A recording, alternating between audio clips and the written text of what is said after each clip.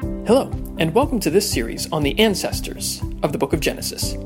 You can find this series and others online at onefellowshipumc.org and on the One Fellowship Church podcast. Visit us online to learn more about our congregation and the work that we do in Waco, Texas. Thank you, and enjoy. Okay, so let's go ahead and pray and we will get started. Lord, we come before you right now asking for understanding, asking for guidance, and most importantly, asking that you will somehow unsettle us about the text here today. I pray, Lord, that you will open our eyes to something new that we have not seen before. It is in the name of Jesus that we pray. Amen. All right, my friends, welcome. I hope that you all are staying safe during this season. I hope that you all are staying well, and I hope that that in some way we as the church are continuing to be the church even as we are not able to be with one another physically. We still have many opportunities to reach out to one another and to share the love of God with one another. My friends, we are going to be continuing in our study of the book of Genesis, particularly looking at the ancestors. Of course, 2 weeks ago, we looked at Abraham and the Abrahamic covenant. And last week, we looked at Ishmael and we looked at Hagar. And so now this week, we are going to look at Isaac and Rebekah. Isaac, of course, is Ishmael's brother, half-brother. Now, you'll recall we talked about how Ishmael goes on to become the patriarch of Islam. Isaac is going to go on to become the patriarch of Judaism. And the promise is fulfilled through both lines in many respects. Remember, the promise to Abraham is that he will become the father of many nations. And so we see multiple nations unfolding here. However, the book of Genesis, the storytelling of the book of Genesis is going to continue to unfold through the lineage of Isaac. So, my friends, let us dive in as we talk about Isaac. And one of the characteristics that we're going to see in Isaac is sort of the storytelling elements that lead up to his birth. Recall that Abraham receives the promise in Genesis chapter 12. And then Abraham receives the promise again in Genesis chapter 15. He's getting older, and it's still just a promise, and he maybe asks about that a bit. Then in Genesis 17, once again, we get another telling of the covenant with Abraham. And once again, Abraham is getting older. And once again, Abraham is standing there holding only the promise, not necessarily its fulfillment. And so Abraham has some questions at this point. So, my friends, one of the things that we see, though, is this theme of laughter. Abraham did not necessarily believe that this, or let's say he doesn't always show the characteristics of belief in this promise. Genesis 17, verse 15, recall, it says, God said to Abraham, as for Sarai, I will give you a son by her. Then Abraham, and get this, fell on his face and laughed.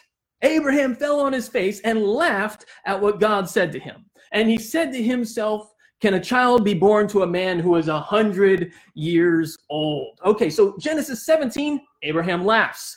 Genesis 18, now, the same next chapter, okay, once again, we're getting the same promise proclaimed to Abraham in verse 10. Then one of these visitors said to Abraham, your wife Sarah shall have a son.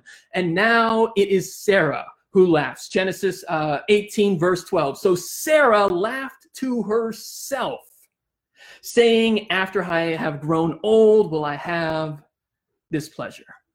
And you see, in both cases, 2 chapters back to back, in both cases, the ancestors, they laugh at his promise. And this is what precedes the birth of Isaac, this theme of laughter. And so, my friends, when we get to Genesis chapter 21, where Isaac finally enters onto the scene of the story of Genesis, here's what we get. The Lord dealt with Sarah as he had said. In verse 1, it continues, and the Lord did for Sarah as he promised. So we're seeing this promise finally being fulfilled. Sarah conceived and bore Abraham a son in his old age, at the time of which God had spoken to him. And here in verse 3, Isaac finally gets his name. Abraham gave the name Isaac to his son, whom Sarah bore him. Now, we have talked in many instances, many times, that names are remarkably symbolic in the Bible. They're very important. And whenever we see naming taking place, we want to pause and ask, how does that name in some way shed light on the role that this character is going to play in the story to follow? And we've noticed that in each case, the ancestors oftentimes receive a change of name. Abram, his name is changed to Abraham, and this accompanies this promise that is given to him. Jacob, his name is going to be changed to Israel. Even Joseph is going to receive a name change when he goes down into Egypt. Every one of the ancestors receives a name change except for one, Isaac. Isaac is the only one of the patriarchs whose name does not change in that story. My friends, that should cause us to pause for a moment and recognize that there is something important about this name. Because you see, the name Isaac means either he will laugh or he laughed. There's already this theme of laughter surrounding Isaac's story. Genesis 17, Abraham laughed when he was told he'd have a child. Genesis 18, Sarah laughed. And now here he finally receives his name, and his name means laughter. When we continue reading verses 4 through 7, then Abraham circumcised his son Isaac when he was 8 days old, as God had commanded him. Abraham was 100 years old when his son Isaac was born to him. Now Sarah said, God has brought laughter for me. Here we're getting this theme of laughter once again. Everyone who hears will laugh with me.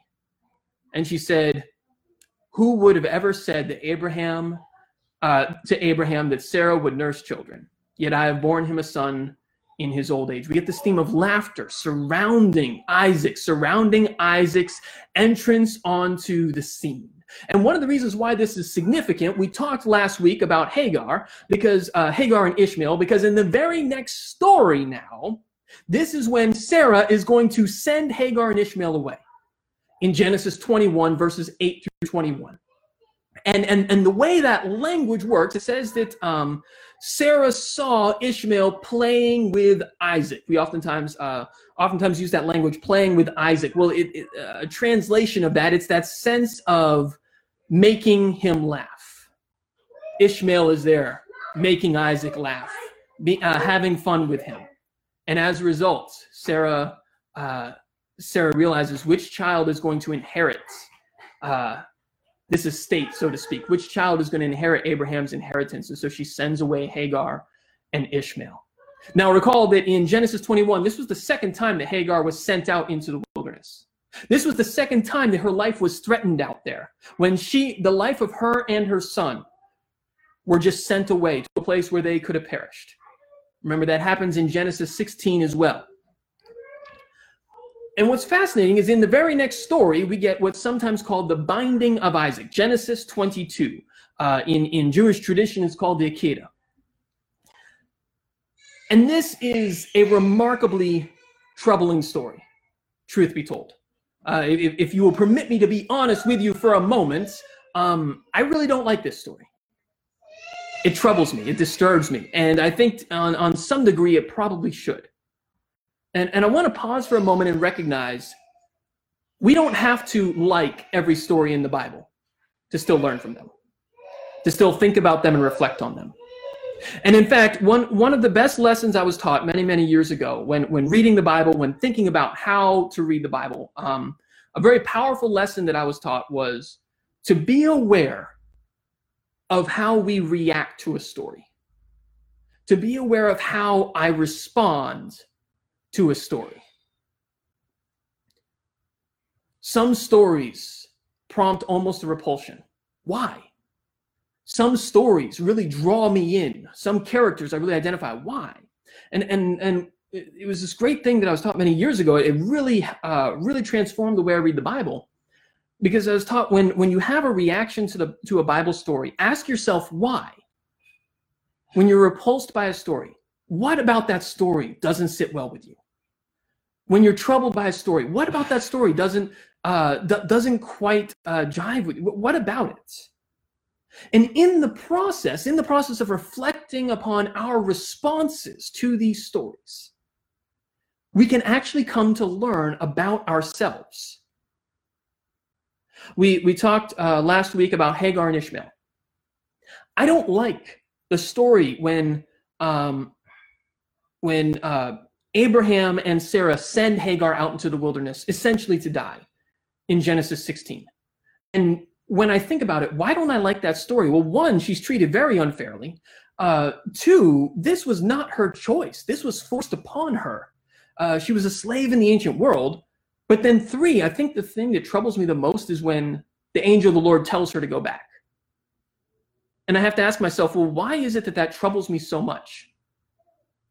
Well, because I've had a lot of friends who have told me that at some point they were told to return to an abusive relationship. And so when I read that story in Genesis, that's what I see Hagar being told to do, is to return to this unhealthy situation.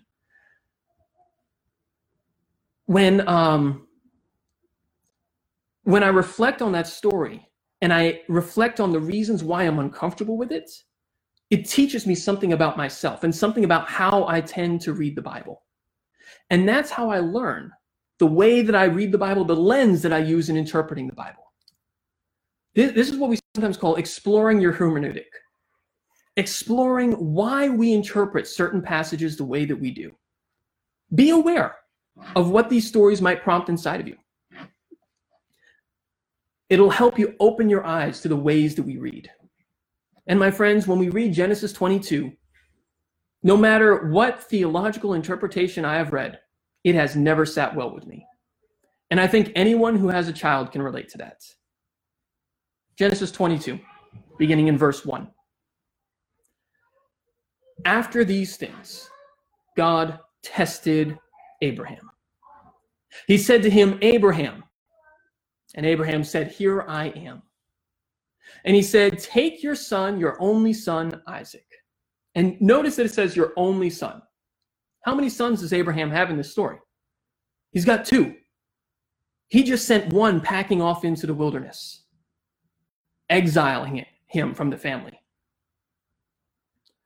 Take your son, your only son, Isaac, whom you love, and go to the land of Moriah, and offer him there as a burnt offering on one of the mountains that I will show you. Now let me pause for one moment and be pretty explicit for anyone who may be watching this who is unfamiliar with the biblical tradition. The Bible is pretty clear about a few things. One of them being child sacrifice is wrong.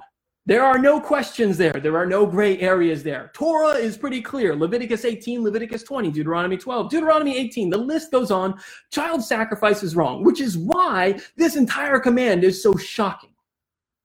And one of the reasons why I suspect that there's something in this story that is supposed to shock us, that is supposed to make us do a double take. There's something in this story that is supposed to make us uncomfortable. Let's keep reading. When we look at this story, that call, go to the land that I will show you, we've heard that language before. This is the language that Abraham heard in Genesis 12 when he was first called. Genesis 22 opens with the same language as Genesis 12, the same language that Abraham was called with. Go to a land that I will show you. Now, in Jewish tradition, it tends to interpret this entire story as revolving around Jerusalem or Mount Zion. In Jewish tradition, they tend to say that the mountain to which Abraham travels would eventually become the Temple Mount, that this sort of symbolic action marks its sacredness almost. Let's keep reading. Verse 3. So Abraham rose early in the morning, saddled his donkey, and took two of his young men with him, and his son Isaac. He cut the wood for the burnt offering. He set out and went to the place in the distance that God had shown him. On the third day, Abraham looked up and saw the place far away. We'll keep reading. Then Abraham said to his young men, stay here with the donkey. The boy and I will go over there. We will worship, and then we will come back to you. Abraham took the wood of the burnt offering and laid it on his son Isaac, and he himself carried the fire and the knife. So the two of them walk together. And in this story, we have to ask ourselves what is going on. It's almost designed to create this sort of knot inside of our stomach. Is Abraham being untruthful here? I mean, Abraham knows what he's about to do. Why is it that he would say, the boy and I will go over there, we will worship, and then he says, and then we will come back to you? Some interpreters have looked at this and taken this to mean that Abraham must have known that he would not end up sacrificing Isaac up there on that mountain. That Abraham must have known in some way that Isaac was coming back down the mountain with him. Others look at it and say maybe Abraham was more concerned with what the other travelers with him would have thought. He's just presenting this image. We would expect both of them to go up the mountain. We would expect both of them to come down the mountain. So that's what Abraham is letting stand. In either case, we see this tension between what Abraham is saying and what Abraham's about to do. Verse 7, Isaac said to his father, he said, Father. And then Abraham said, Here I am, my son. And he said, The fire and the wood are here, but where is the lamb for the burnt offering? And Abraham said, God himself will provide the lamb for a burnt offering, my son. And so the two of them walked on together. We have this command for Abraham to sacrifice his son. And throughout this story, we're seeing, I don't know if it's foreshadowing, hints from Abraham. Abraham's words are saying that that's not necessarily what's going to happen. And so there's this question, what is this testing Abraham? What is this testing of Abraham? Why is there a difference between what God told Abraham to do and what Abraham is telling everyone else in the story? Is this a sign of Abraham's faith that he believes everything's going to be okay? Or is this a sign of the conflict within Abraham, that he's not entirely sure? Keep reading. Then they came to the place that God had shown him. Abraham built an altar there, laid the wood in order, and bound his son Isaac, laid him on the altar on top of the wood. And here we just feel that the tension tightening. Abraham was just saying, God will provide the lamb. Abraham was just saying, both of us will go up the mountain. Both of us will come down the mountain. And now here he is in verse 10. Then Abraham reached out his hand, took the knife to kill his son. We can see why this story is so troubling.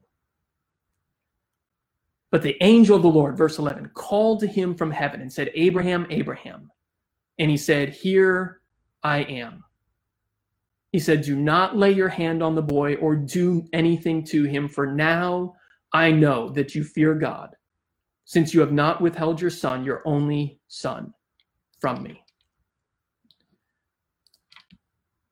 And I want to pause here for a moment because this tension that we see mounting, it's a tension between what God commands and what Abraham is telling everyone else is going to take place. And we finally see this way in which these two things converge. Abraham goes up to the mountain to offer his son. But in the end, his son ends up not being offered.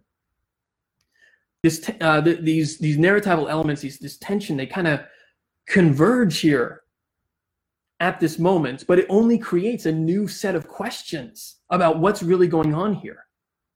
For now, I know that you fear God. Did God not know that before? Was God not sure before? What does it even mean for God to test Abraham? This story raises so many questions. And that's one of the reasons why it's been burned into the minds of interpreters across centuries. We're going to keep reading here, and then we'll come back and kind of look at it as a whole. And Abraham looked up and saw a ram caught in a thicket by its horns. Abraham went and took the ram and offered it up as a burnt offering instead of his son. So Abraham called that place, The Lord will provide, as it is said to this day. On that mountain of the Lord, it shall be provided. And I want to pause for a moment here because I think there's an interpretive clue in here. The Lord will provide. On the mount of the Lord it shall be provided. Now, first, that language, mount of the Lord or mountain of the Lord, we recognize that from throughout the Bible. That's the phrase that's oftentimes used to refer to the Temple Mount or to Jerusalem. This is one reason why so many rabbinic interpreters saw this event as taking place on the Jerusalem mountain. But here's the other thing that stands out, though. If we go back to verse 8, or verses 7 and 8, when Isaac asks Abraham and says, where is the offering? Where's the lamb? And Abraham says, God himself will provide the lamb. We get this theme of provision. God will provide the lamb in verse 8, and then we get it again when Abraham names this place, the Lord will provide. On the mount of the Lord it shall be provided. And here's what's so fascinating about that. This language of provide in Hebrew, ra'ah, literally translates as to see. The Lord will see it. We could probably say the Lord will see to it. And here's why this is so fascinating to me, because we have Abraham naming a location.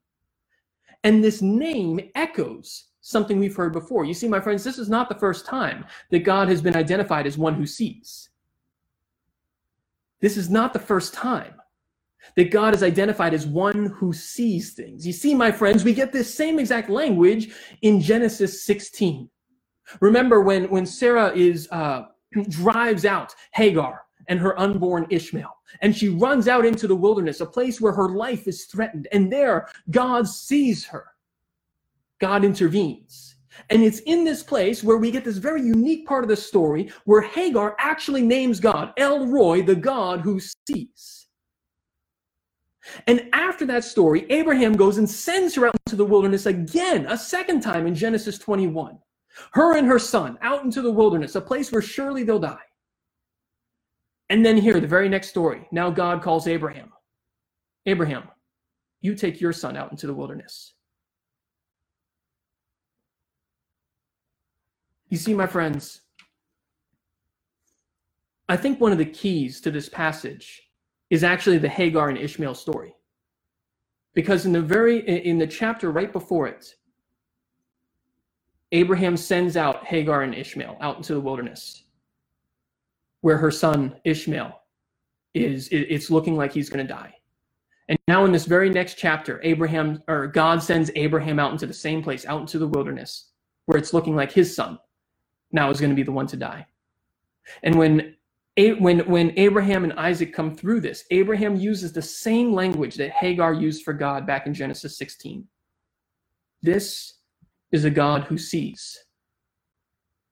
And you see, my friends, there's a lot of reflection we could do on this. On the one hand, God puts Abraham in a situation that he has put someone else in, that he put Hagar in. But on the other hand, Abraham's statements of faith in this story, the fact that God will provide, his belief that God will provide, the belief that we see in this tension between what God commands and what Abraham's saying,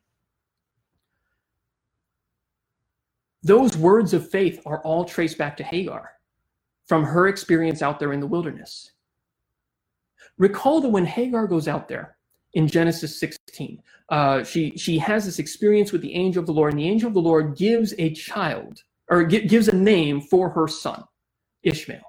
And then when she comes back to Abraham, it's at that moment Abraham names the child Ishmael.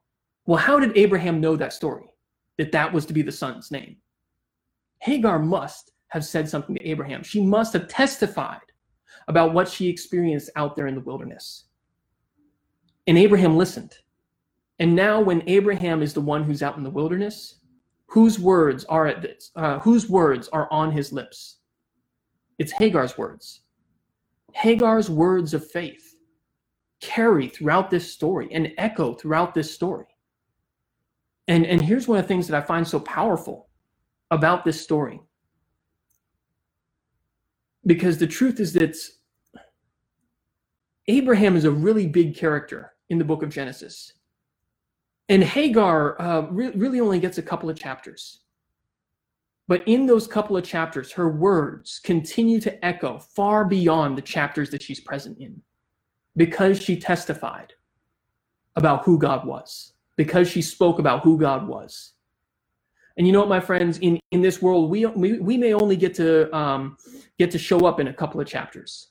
You know, in this world, we may not find ourselves in the halls of power. We may not find ourselves listed among sort of the patriarchs, so to speak. We may not find ourselves in a position of power or anything like that. But you know what? We can still testify. And you never know how far your words will travel when you speak the truth about who God is. In Genesis 22, it echoes what happened with Hagar and Ishmael so much. There are many points in the story that just echo it. Abraham finds himself in that same position. And now Hagar's voice, the words that Hagar spoke, are the words that are behind the faith that we're seeing him live out. Genesis 22. It by no means solves the interpretive challenges. It by no means resolves the questions that I still have about the story. But it does help me see the story in a slightly different light. And I hope it does for you as well. Let's continue here. In this story, one of the ways that there's a version of this story in the three Abrahamic faiths. So in Judaism, they tell a version of the story. Christianity kind of tells this story in a certain way, and Islam also has a version of this story. Of course, in Islam, as you know, it's Ishmael that's the one that's bound on the altar rather than Isaac. But what's fascinating is that we have a version of the story that is told, that is thought about, that is reflected upon in each of the Abrahamic faiths. And what's fascinating is this reveals to us some of the ways in which we tend to interpret stories in light of what we've already been taught. So, for example, in Christianity, when we read this story, how is it that we interpret it in a way that it's kind of a little more palatable, we could say? Well, we tend to see it almost allegorically or symbolically as an image for Jesus' sacrifice in our place. So just like how Isaac is the command is for Isaac to die up there on the mountain, but then God provides a ram in his place. In the same way, we see Jesus as kind of taking our place. We see this substitutionary theme. And so in Christianity, we tend to interpret this story as almost foreshadowing or being symbolic. We take the faith that we've been handed on and we use that as a lens to interpret the story. Judaism does the same thing. So in Judaism, oftentimes, and I want to be clear, there's a lot of diversity in Judaism, but there's this strong tradition of interpreting this story as being almost an image of Jewish martyrdom. Recall that the Jewish tradition, the Jewish faith has been shaped by really, genocide after genocide. And this theme of martyrdom becomes very prominent in many periods of Jewish thought. And so we see when they tell this story, they oftentimes see Isaac's submission to this as reflecting the ideal submission to the call of God, even if that call ultimately leads to the end of our physical life here in this world. Islam similarly interprets this story in light of the faith tradition that it's inherited. So in Islam, one of the key virtues of the faith is this idea of submitting to God's will. And so they see both Isaac and Abraham really as exemplars of this. Both of them did not understand the will of God. Both of them didn't understand the ways in which God was working in the story, but yet both were willing to submit to it. This theme of submission. In each of these cases, we see that we have this tendency when we interpret the Bible, when we interpret these individual stories, to interpret them in light of the faith that has been handed on to us. Now, my friends, as we come to a close, kind of these closing reflections here on Genesis 22. Immediately after this story, in Genesis 23, we get the death of Sarah. And following that, in Genesis 24, now we get Isaac and Rebekah. And then in Genesis 25, it's the death of Abraham. And so within this span of 3 chapters, we get the death of the first generation of the ancestors, Sarah and Abraham. And we get sort of the union of this next generation, Isaac and Rebekah. And what's interesting about Isaac and Rebekah, about their stories, is their stories, comparatively speaking, are relatively brief in the book of Genesis. In fact, Isaac and Rebekah seem to look more like a hinge between Abraham and Jacob than anything else, because Abraham has over 10 chapters devoted to Abraham and Sarah. Jacob is also going to have the same many chapters, but whereas with Isaac and Rebekah, they're kind of put here in the middle and hold only a short amount of space. In Genesis 24, we get this story now where Abraham sends his servants out to the land of his countrymen to find a wife for Isaac, because he doesn't want Isaac marrying any of the Canaanites. And so we get this story where the servant comes to a well, prays to God, Lord, show me who the right person is. And he kind of sets up this test. He says, when the young women of the town come out, he'll ask for a drink. And the one that is willing to not only provide him a drink, but provide his camels a drink, that will be the one. And what's fascinating here is we return to the symbolism of wells. We got that in the Hagar and Ishmael story. Recall that it's at a spring where the angel of the Lord appears to Hagar. And here, once again, we get this well symbolism. And in fact, wells echo throughout the Bible in many ways. So Isaac and Rebekah, their union really begins at a well. Jacob and Rachel, same thing. Their union begins at a well in Genesis 29. Moses and Zipporah, Moses meets his wife at a well in Exodus chapter 2. Wells are very symbolic in the Bible. They were central in ancient life and ancient agricultural life, just for the survival of the community. And so oftentimes there's this idea of springs or wells oftentimes symbolize this idea of life. But they were also central gathering places. Even in rural settings, everyone had to come to the well eventually. And so we get this literary motif, this theme of life, this theme of the continuing of life that shows up here at the wells with Isaac and Rebekah. Now, when Isaac and Rebekah take over the story, when they continue on, we're going to see that in many ways, the story of the ancestors continues echoing through them. So they inherit the promise of Abraham, but they also inherit some of the character flaws of Abraham and some of the threats to the promise that we see working out in Abraham, with Abraham and Sarah. So with Abraham, one of the threats to the promise, one of the reasons why the promise seems so unbelievable, is that Sarah is barren. Rebekah is going to be barren as well. One of the threats to the well-being of the promise is the endangerment of the matriarch, the endangerment of Sarah. So recall how Abraham goes down to Egypt and presents his wife Sarah as his sister. He then does the same thing again to King Abimelech later on in the story. Well, here in Genesis 26, Isaac's going to do the same thing, presenting Rebekah as his sister rather than his wife, putting her in danger in order to save himself. And of course, with Isaac and Rebekah, we're going to see this theme of a sibling rivalry, two brothers who could lay claim to the inheritance, and the younger brother is going to end up superseding the older brother. We see that same thing with the Abraham story between Isaac and Ishmael. We see all of these echoes between these stories. Isaac is going to continue walking in this promise, but he's going to continue facing all the same threats to the promise. And we're going to watch and see as the next generation carries on. My friends, I want to end with this passage from Genesis 25. This is the death of Abraham. In Genesis 25, it talks about the length of Abraham's life. And then in verse 8, it says, Abraham breathed his last and died in a good old age, an old man and full of years, and was gathered to his people. And that language of being gathered to your people or gathered to your ancestors, that shows up a lot throughout the book of Genesis. His sons Isaac and Ishmael buried him in the cave of Machpelah in the field of Ephron, son of Zohar, the Hittite, east of Mamre, the field that Abram purchased from the Hittites. There Abraham was buried with his wife Sarah. After the death of Abraham, God blessed his son Isaac, and Isaac settled in Beer Lahai Roi. And here's what I want us to see, is that the death of Abraham, we have both of his sons here again, Isaac and Ishmael. And after the death of Abraham, Isaac moves to a location, Beer Lahai Roi. That is the name of the well that Hagar named when God showed up to save her out there in the wilderness. That's the place where Isaac goes after the death of his father.